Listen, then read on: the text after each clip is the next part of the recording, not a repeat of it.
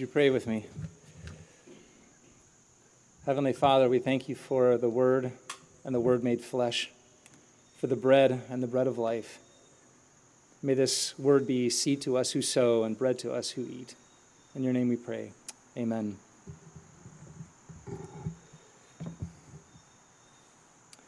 So we're going to return to our hero this morning in the Gospel of Mark, chapter 7. Last time we were in the Gospel of Mark, we have left Jesus in his Galilean phase of his ministry. I love the geography of Israel because it's just so simple. On one side you have a straight line, and on the other side you have a curved line. Even geographically challenged people like myself can kind of grasp that. And then you have the north and the south. And in the north, you have the Sea of Galilee. In the south, you have the Dead Sea. And you have the Jordan River that connects them. Super simple. I often like to call the book of maps the last chapter of the Bible. So if you have Bibles with the last chapter, as you should, you can turn to the book of maps, and you can see Jesus in the north, around the Sea of Galilee. This is his hometown. All right, this actually becomes a little important later on in the story, as we'll discuss. Jerusalem is south. Jerusalem is kind of the center of gravity of the Jewish people, politically and spiritually, which at that time are kind of overlapping ideas. Jesus is born in Nazareth and in Lower Galilee, and spends a lot of his first phase of his ministry, of course, teaching around that area. And now we'll see him in chapter 7 being confronted by says the Pharisees and some scribes from Jerusalem. Okay, so you see something's going on here. Now, first of all, I just want to set some context because these are really important groups of people. There's a lot of diversity in the Jewish community at the time of Jesus, much more than there would be decades later. At the time of Jesus, you may, if you're familiar a little bit with the New Testament, maybe some of these names sound familiar to you, even if you don't know who they are exactly, but the Pharisees and the Sadducees and the scribes and the Herodians, and there are others that aren't necessarily mentioned by name in the New Testament, but maybe you've heard of the Essenes, that lived on the Dead Sea and the Qumran caves, and there are a lot of groups. There are people who are affiliated with various schools of thought or various political frameworks, and sometimes they're overlapping. And then you just have general ordinary people who don't belong to any of these groups. All right, so I just want to start to kind of clarify a little bit of this because it helps us understand these difficult conversations that Jesus has. Now, the Pharisees, if you look in your concordance of your Bible, another important chapter, another important book of the Bible is the concordance. If you look up Pharisees, you will not find any references to the Old Testament. So where do they come from? A little bit of biblical history here is you have, of course, you have the beginning of the Jewish people with Abraham, Isaac, and Jacob, and then they go into slavery, and Moses brings them out, and they have this period of time where they're just judged by judges, but then Israel cries out for kings, and God grants their request. Okay, and this starts the great era of the kings, right? First king is Saul, and then his son David, the greatest of all kings, and then Solomon, the wise. But things don't go very well. The train kind of falls off the tracks. The kingdom is split into two kingdoms. And then you get the good king, bad king kind of scenario in the Old Testament. That's really hard to remember. But eventually, they really never do get their act together, and they get kicked out of the pool. All right, they get thrown out of Israel, all right, in two parts. The final part comes in 587. They get kicked out of Israel for good. This is about 550 years before Christ or so. All right, and then during that time, there's just a bunch of kind of poor people. Because this is what the Babylonians would do, and when they would conquer a land, they would take the cream of the crop, so to speak, and they would leave the poor people, and then they'd intermarry. That's where you get the Samaritans. The Samaritans are kind of Jewish, but kind of intermarried, and they develop their own tradition, and that's why you find this kind of tension. All right, but then something amazing happens, something that was really incredible. you know, the Greeks come in and the Romans come in, and there's all this political machination going on. Well, these Greeks and Romans bring in pagan rulers, and they start to kind of squash the Jewish people, and the Jewish people don't like to be squashed because they're God-fearers. They're not idol worshipers. All right? And this kind of creates all kinds of negative energy around Israel. There's all kinds of tension. And there's a rebellion that happens a couple hundred years before Jesus. All right? This is the great Maccabean revolt. It's where we get the festival of Hanukkah that Jesus actually would have celebrated. And so for about 180 years, Israel is self-governed. This is just before the time of Jesus. And this is why this is important. When you start to have to govern yourself, what's the first thing you do? You start to argue. All right? Okay, yeah, you shoot out the fireworks and you have your 4th of July picnic, but basically you're just arguing all the time about how this should be done. All right? That's what was happening in Israel. As soon as they start to govern themselves, of course, you've got differences of opinion about how that should happen. That's where you start to find the organization of these schools of thought. The Pharisees, the Sadducees, the Herodians, and the Essenes. And they all have very strong differences of opinion about how things ought to be done. All right, and it's very interesting to follow these groups. But that's why in the New Testament you have these groups of people starting to organize around Jesus, because Jesus is catalytic. He's a change agent. He's saying things that are upsetting to some people, particularly those that have very strong opinions, because Jesus doesn't fit in any of these boxes. So it's important for us to try to capture the energy that's around Jesus and why these people keep popping up with these tough questions for him, because they don't like what they're seeing. Jesus is threatening the status quo, not just the status quo, but the multiple status quos that there are. There is no status quo. They're just this web of difficult differences of opinion and people trying to capture the popular consent. That's all going to come to a screeching halt in the year 70 after Jesus dies, after Paul dies, when the Romans crushed the temple in Jerusalem. And then actually it's the Pharisaic tradition that outlives the rest and is the basis for what we know of Talmudic Judaism, which carries forward to this day.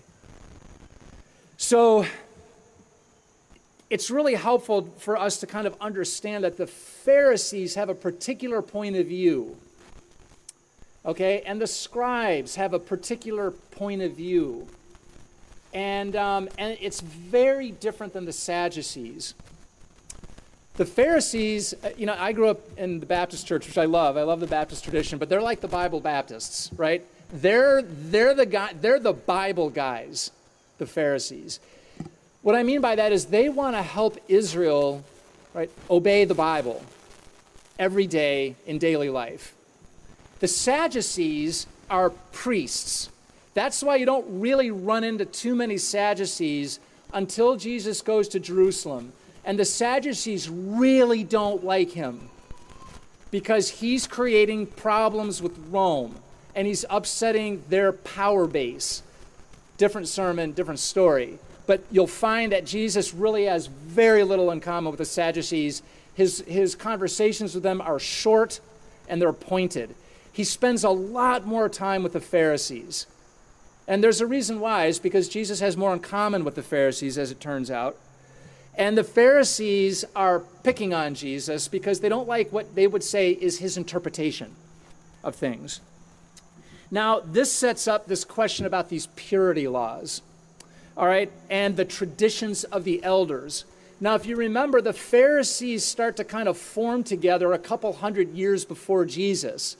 And so just like, you know, we have family traditions, like every family celebrates Christmas a little bit differently. Okay, the Pharisees start to develop traditions. Now, why is that? It's because there's a period of time when the prophetic word stops in Israel. The era of the great prophets is coming to closure. Right? You don't have prophets in the same way that you did at one time in Israel's history. Very interestingly, after Israel gets put into exile, they start to come back. And do you know the two books that are associated with their return are Ezra and Nehemiah? Ezra and Nehemiah are in the court system. They're highly placed Jewish people in Babylon, and they are given permission by Cyrus to return to Israel and to start to rebuild the temple. Very interestingly, they start to lose a little bit of grasp of the old Hebrew language, and that's why in Ezra there's a really important thing that happens. They rebuild the temple and they read the Torah to the people. It's a very powerful account for a lot of reasons, but you can read all about it. But you'll find that as the Torah is being read, there are interpreters that are speaking Aramaic to the people so that it can be understood. That's the origin of the scribe.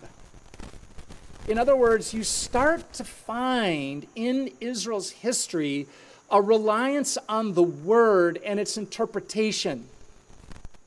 All right, this is where these traditions begin to emerge about how do we take the Torah, which we've been practicing in exile, like how do you even do that?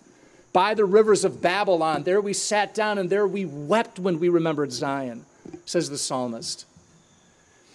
They had to learn how to be a people apart from the temple. They had to learn how to interpret the word away from the sacrificial system. Now they bring that back into Israel, and they start to say, well, how do we keep this again? Well, what did Rabbi so-and-so say? What did great smart scholar so-and-so say? How did your community do it where you were doing it? Okay? Because as you'll know from our reading from Deuteronomy, it's no small thing to obey the word of God. This was their covenant responsibility as Jewish people. And so it's very serious for them when God says to do something that it's done rightly. But how? These are the things that start to create the traditions of the elders. But as Jesus is going to start to point out, there's a fatal flaw in this whole enterprise. Now you'll see that the Pharisees and the scribes that come up from Jerusalem, now here's a danger point, right? They're starting to hear about Jesus in Jerusalem. That's not good. It's not good. Because that's where the power people are. And you don't want to be on their radar screen. Like, I don't want my boss's boss's boss to know who I am. You know, something's wrong if that guy knows who Steve Engstrom is, unless I sell a really big deal, right?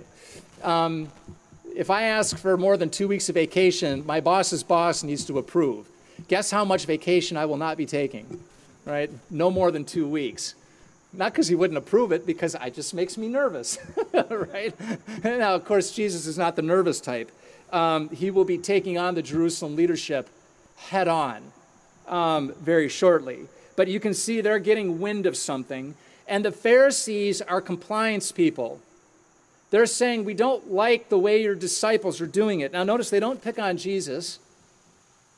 They pick on his disciples. This is a leadership issue. They're saying, you're not taking care of business with your people. And these traditions have to do with cleanliness laws, ritual washings. I won't go into all of that. That's kind of esoteric. There actually weren't these kinds of requirements upon the Jewish people. This is something that comes out of Jewish interpretation at the time. And by the way, there was a lot of disagreement among Jewish people at this time. It wouldn't be for another generation or two before ritual purity washing was more common among the Pharisees. Right now, not everybody's even in agreement about this kind of stuff. But they see. And that's what a fear-based kind of approach to religion does. It makes you compliance-oriented. It makes you watchful about where the rules are being challenged. And it tells you something about where the Pharisees' headspace is. They're compliance people. Now, Jesus, we have some interesting things going on here with respect to Mark. we get a lot of editorial comments here, which is kind of interesting to me. Mark is not happy with this. All right? It's not, Mark just doesn't even try to say this is what Jesus was thinking. He just kind of comes in there and he says, they got all these rules and this is their traditions. You can tell he's kind of peeved and irritated. All right? So Mark doesn't like this. And this gives you a little idea of the inner world of the disciples.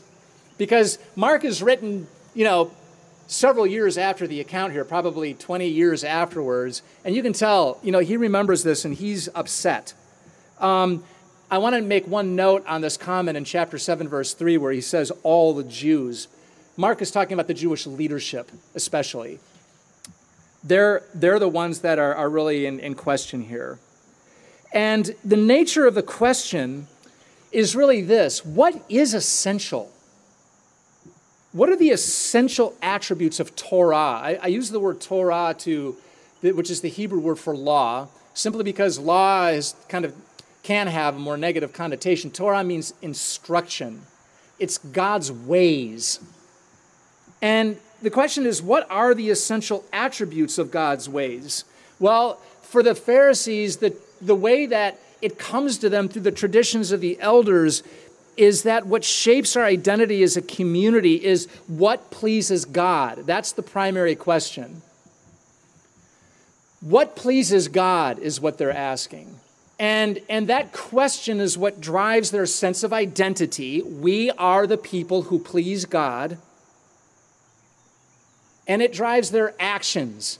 Here's what we do to please God. We are the people who please God, and here's what we do to please God, our identity and our actions. This is kind of transactional. I don't even think it's the right question. And that's what Jesus is showing here, is that there's a whole orientation to the Jewish people's relationship with God that's off base. It's pointed in the wrong direction. It's asking the wrong question. It sounds like the right question. I mean, it is important to know what pleases God. It's not a wrong question. It's just not the right question fundamentally. I think a better question for capturing what Jesus is trying to focus on here is what restores the broken relationship. That's the question. Not what pleases God, but what restores the broken relationship, because that was the original problem in the Garden of Eden. The original problem was the broken relationship. There's actually a very important scripture passage which I want to refer to here from Exodus chapter 15. It's called the Song of Moses. You may recall that after the great Exodus event where God rescues and liberates the Jewish people from Egypt, Moses and Miriam sing songs. And Moses' song ends with this, which is a very important passage. Moses sings before the people to God, "You will bring them in. You will plant them on your own mountain, the place, O Lord, which you have made for your abode, the sanctuary, O Lord, which your hands have established. The Lord will reign forever and ever." There are a few passages that so clearly articulate the story that we're living. Adam and Eve were displaced from that mountain and that place of the Lord. And Moses captures a sight in his song of what the enterprise is that we're on. God will bring them in and plant them on your own mountain, the place, O Lord, which you have made for your abode. That's the controlling metaphor of Scripture. It's the return to the mountain of God, the place where he resides. And you can see that in our psalm this morning, Psalm 15. Who will ascend to the hill of the Lord? Psalm 24 adds this as well. Such is the generation of those who seek him, who seek the face of the God of Israel. The hill of the Lord is a metaphor for the place where God dwells, where we see his face. That's the ultimate destiny of every person, is to see the face of God. And so in the Old Testament, the expectation begins to build over time that there is actually one coming who is able to ascend that mountain. Because what Israel is learning over and over again is they can't make it all the way up. They try and fail over and over again. And the prophets begin to capture a sense of this failure that cannot be the last word. They begin to say to Israel, there's one coming, surely, who can do this on our behalf. The question of how the mountain of God will be ascended is unanswered in the Old Testament, except to say that there is one coming who will do it on behalf of Israel. I think of what Abraham said on Mount Moriah when he was asked to sacrifice Isaac. God himself will provide the lamb, and we're waiting. You can see now why the Pharisees were just dialed into such a different channel. They're not asking the question of who can ascend the mountain of the Lord, because we just can't. They're self-confident that they've already arrived. They have the temple in Jerusalem. They're God's people. Now let's just be compliant. But Jesus is frustrating this whole enterprise, and he's saying that's not what's happening. So Jesus is very careful there not to confuse people. He's not saying, and he never does say, we don't care about pleasing God. Remember what Peter will say in his letter, we are to be holy as God himself is holy. That expectation is never removed on God's people. The key issue is the heart. And that's what he says in Isaiah. The heart is far from me. That is what God has been after all this time. Not compliance, the heart. And the prophets of the Old Testament were especially focused on this issue. For them, reform did not mean doing the religion better. It meant returning to the relationship that has been lost. And that is what Jesus focuses on here. It's the heart. It's the heart that is the source of identity. In Jewish terms, the heart is a broad concept. It's not just the emotions, it includes the emotions, but it's really your identity. It's your will. It's your affections. It's what you love. The heart is the heart of the matter, says Jesus. That's always been the most precious thing to God. It's always been at the heart of the enterprise. That's why the worst possible condition in the Old Testament, and even now, is a hard heart. That's the worst thing you can have. It's the thing that draws out God's emotion more than any other thing, is when Israel's heart becomes hard and when they have a stiff neck, a lack of humility. A hard heart and a stiff neck are insurmountable. It's what the Old Testament way of saying narcissism. These are insurmountable. A hard heart and a stiff neck are the source of all evil, and we can see it in this thing called Korban, which I don't want to take too much time on that, but here's the deal with Korban. All right, it's hard to understand this thing. All right, this has to do with vows. In the ancient world, vows were exceptionally important. Like, you could not break a vow. It's hard for us to understand just how serious they were. There are times when you would come into wealth, or you would want to take a portion of your wealth, and you would want to declare it or make a vow that this belongs to God. That vow becomes unbreakable. But the problem with vows is that you end up promising more than you can give. All right, and here's the unintended consequence. You may vow a portion of your wealth to God as a gift and not realize that you may need it later on down the line to take care of your family. All right, and you get put in a bind where you have made this vow and now you're not able to achieve the purpose of another responsibility. You have twin or competing priorities here.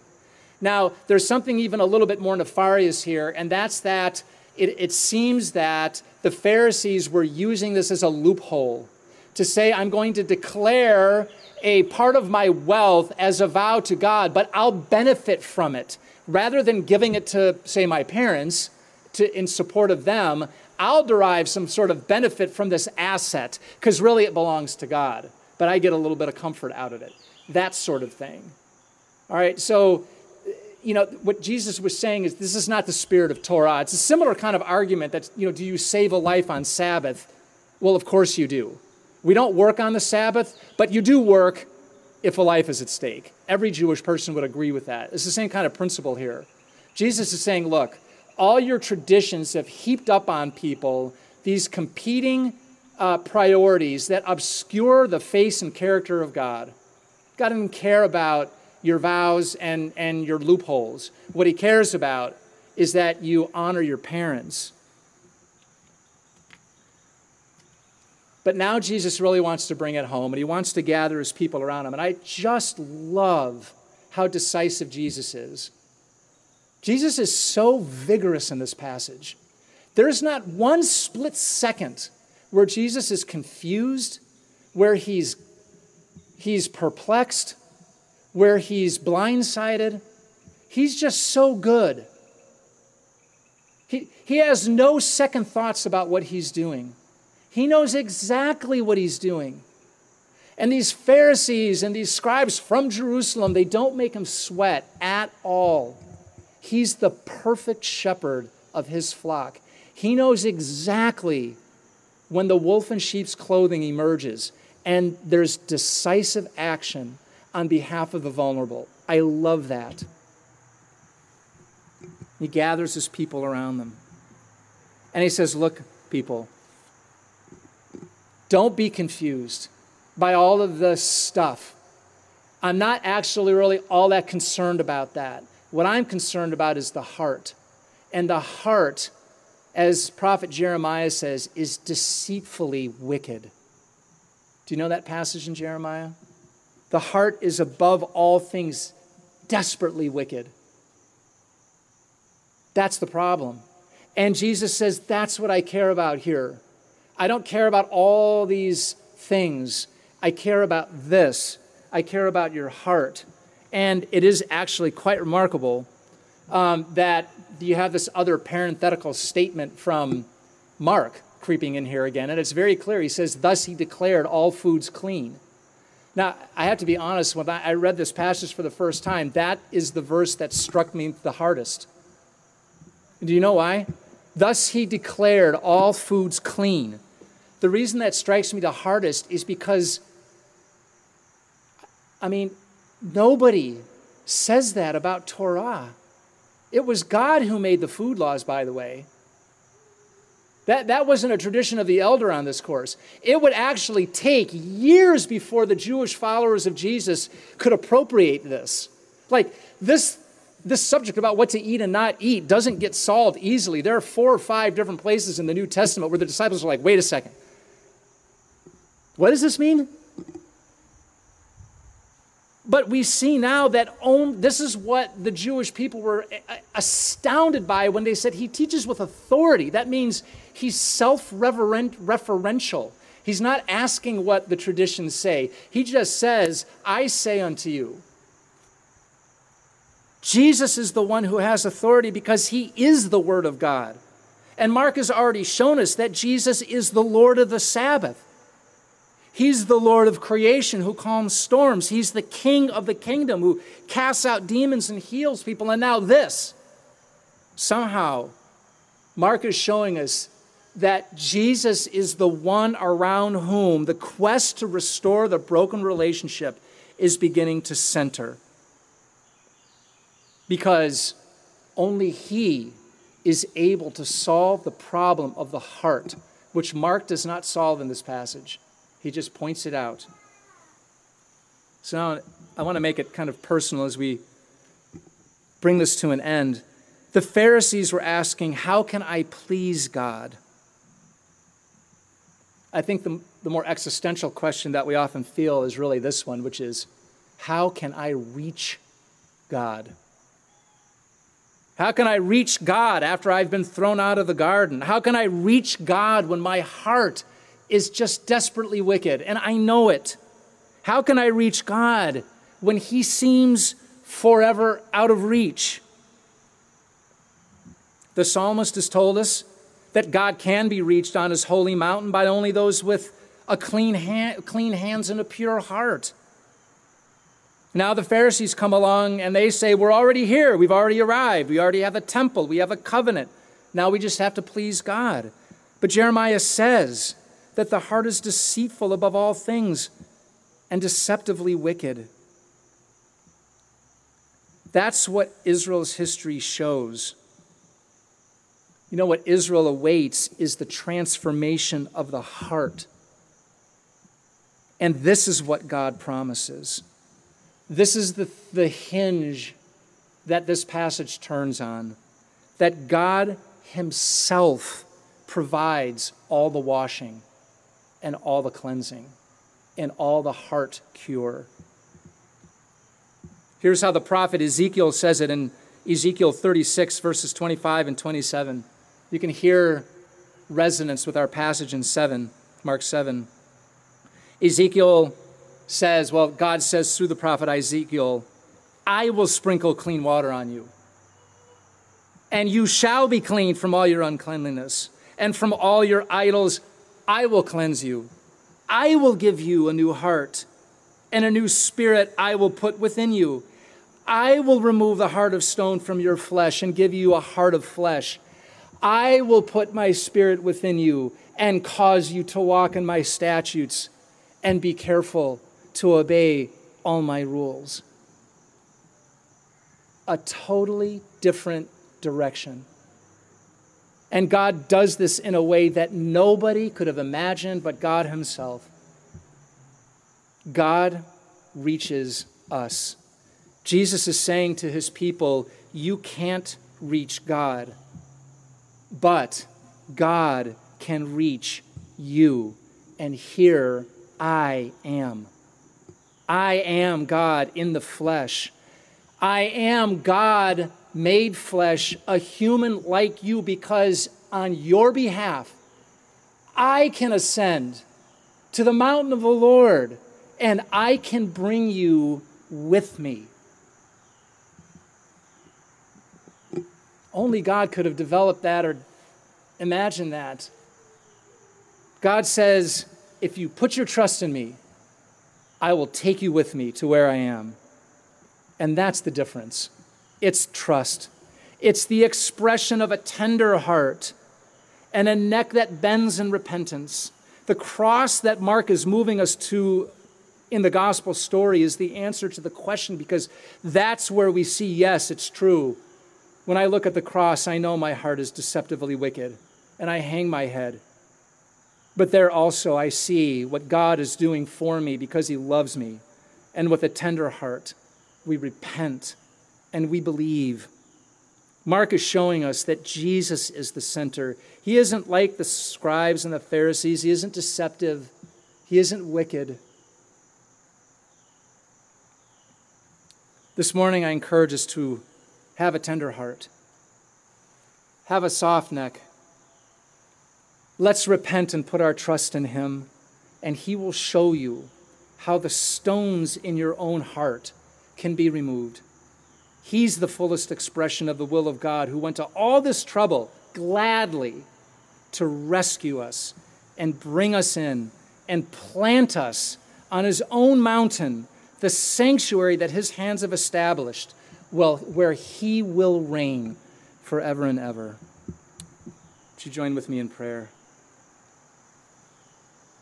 Our Lord Jesus Christ, as we surrender to you as Lord of our lives, draw us ever closer to you. Show us where we may harbor resistance to your lordship or rejection of your will. And bring us into the greater joy of the abundant life and relationship with you that you desire for me.